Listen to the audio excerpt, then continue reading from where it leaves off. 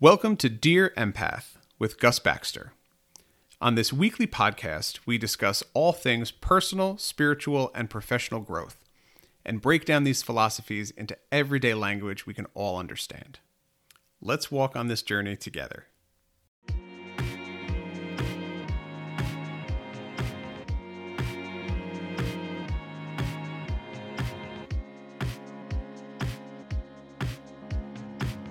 On today's episode, I want to talk about the most impactful way to help others: helping yourself first.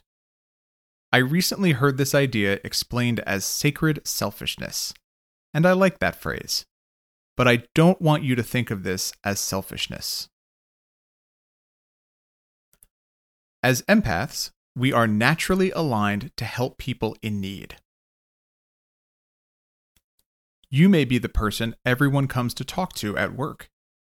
You may field a lot of late-night phone calls when other people are in pain and can't sleep. You may be the person your organization depends on. All of these are wonderful positions to be in and can be incredibly rewarding for empaths. But what happens when these gifts you bestow on others start to be a drain? Many empaths run in this cycle of giving even when they themselves are too spread thin, and then giving some more. Finally, when they are running on empty with nothing left, these empaths break down. This cycle can be accompanied by guilt and shame. Thoughts like, I have to keep going. I told person X that I would do this, and they're counting on me.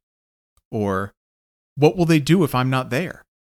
As you know from our discussion of anger in episode 4, guilt and shame can be internalized expressions of anger. You have crossed your own boundaries.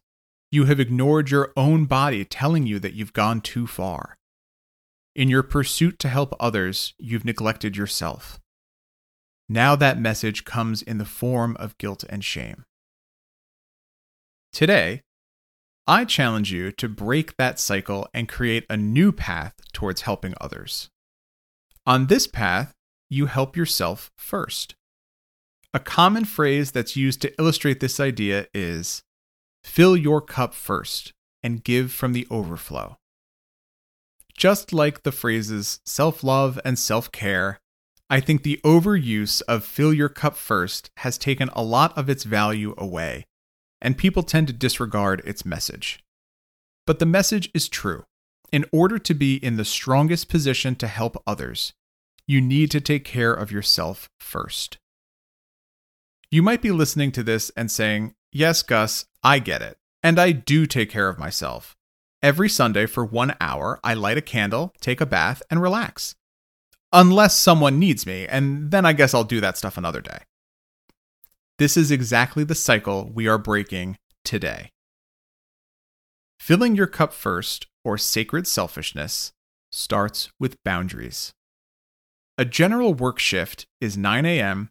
to 5 p.m. This was introduced in the Fair Labor Standards Act of 1932 as a means to stop overworking factory workers. It was agreed upon that a 7-hour workday was appropriate, leaving the remaining time for workers to rest in between shifts. 7 hours a day is the maximum you can work, and if you go over that, you enter into time and a half, getting paid extra for this additional work hours that are cutting into your resting time. Although I would argue that a 7-hour workday is pushing it, this agreement is important because it outlines the limits of human capacity for work. This is work of any kind. We have all hit that point in the day where our body just says, no. No more spiritual work. No more emotional healing. No more studying. No more writing. No more. The work of helping others is also included here. Creating boundaries around helping others is the first step in taking care of yourself. Recognizing that helping others is work and is emotionally and mentally taxing will help you establish boundaries that work for you. Common boundaries that need to be set up are the boundaries of free time, care, and responsibility. If you are anything like me, free time is a tricky beast. If I have some free time and I want to use that time to relax, maybe knit or watch Netflix, and a friend calls to hang out, I immediately feel so guilty for saying no. I don't want them to hate me or think I don't like them. I just want to have some quiet time alone where I can recharge my energies and relax. In the past, I would tell myself, well, we can relax later, and I would go and hang out. Over time, I started to resent those relationships. Not because the other person did anything wrong, but because I couldn't advocate for myself.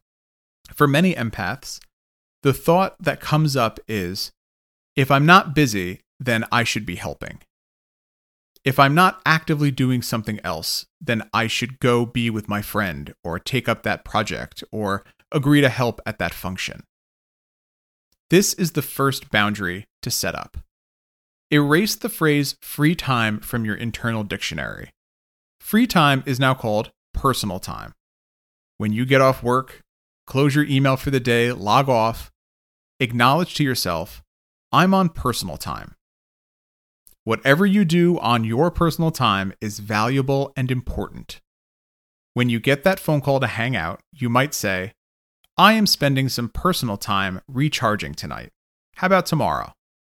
Or you may decide that you want to spend your personal time hanging out and grabbing that drink. Your time is your own. You choose where to spend it. You are not beholden to anyone and deserve to advocate for yourself. Many empaths are pulled into the whirlpool of, they can't do it without me. This can refer to your job, charity projects, and relationships. I know you have been in a situation where you have said, I have to do it, because if I'm not there, no one else will know how to do it. This can become a real drain on your energy and cause you to start resenting some of your relationships. Thoughts of anger and frustration can swirl around those who keep creating projects that you are forced to champion, because if you don't, it won't be done right. This is the second boundary to set up this week, the boundary of care. Continually championing these projects puts undue stress on yourself. It limits the growth potential of others and sets unrealistic expectations around your commitments. It can be very hard to turn your back and say no, but in doing so, you are freeing up energy and space for others. Will everyone do it the same way you do? Will everyone come up with the same solutions that you will? No, they absolutely will not.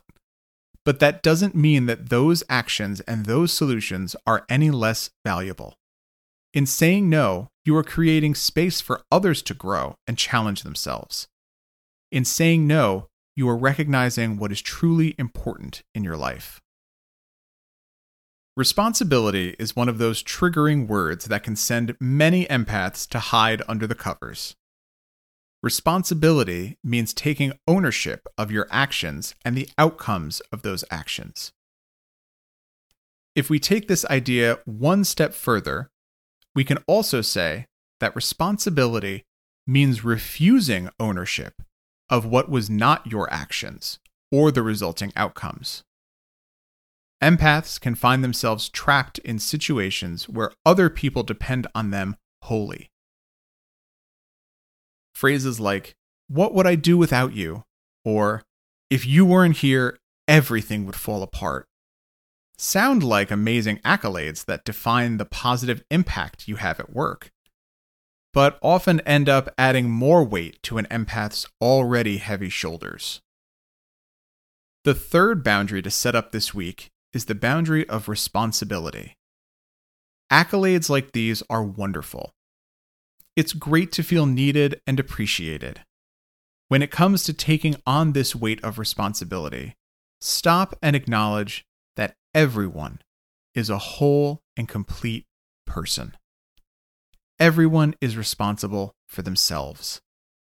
Although the current narrative is, without me, they wouldn't be able to do X. The truth is that they would figure it out, or pass it on to someone else. When you are stretched too thin, it's very easy to fall prey to this cycle.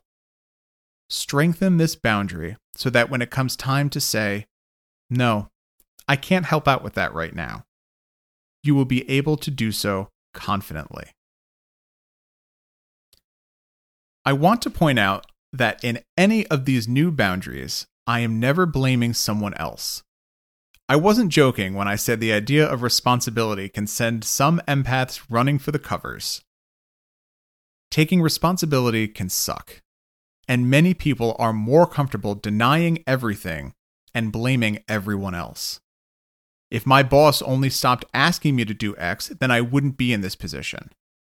Or, if my partner could read my mind, then I wouldn't be in this awkward position of telling them what I want.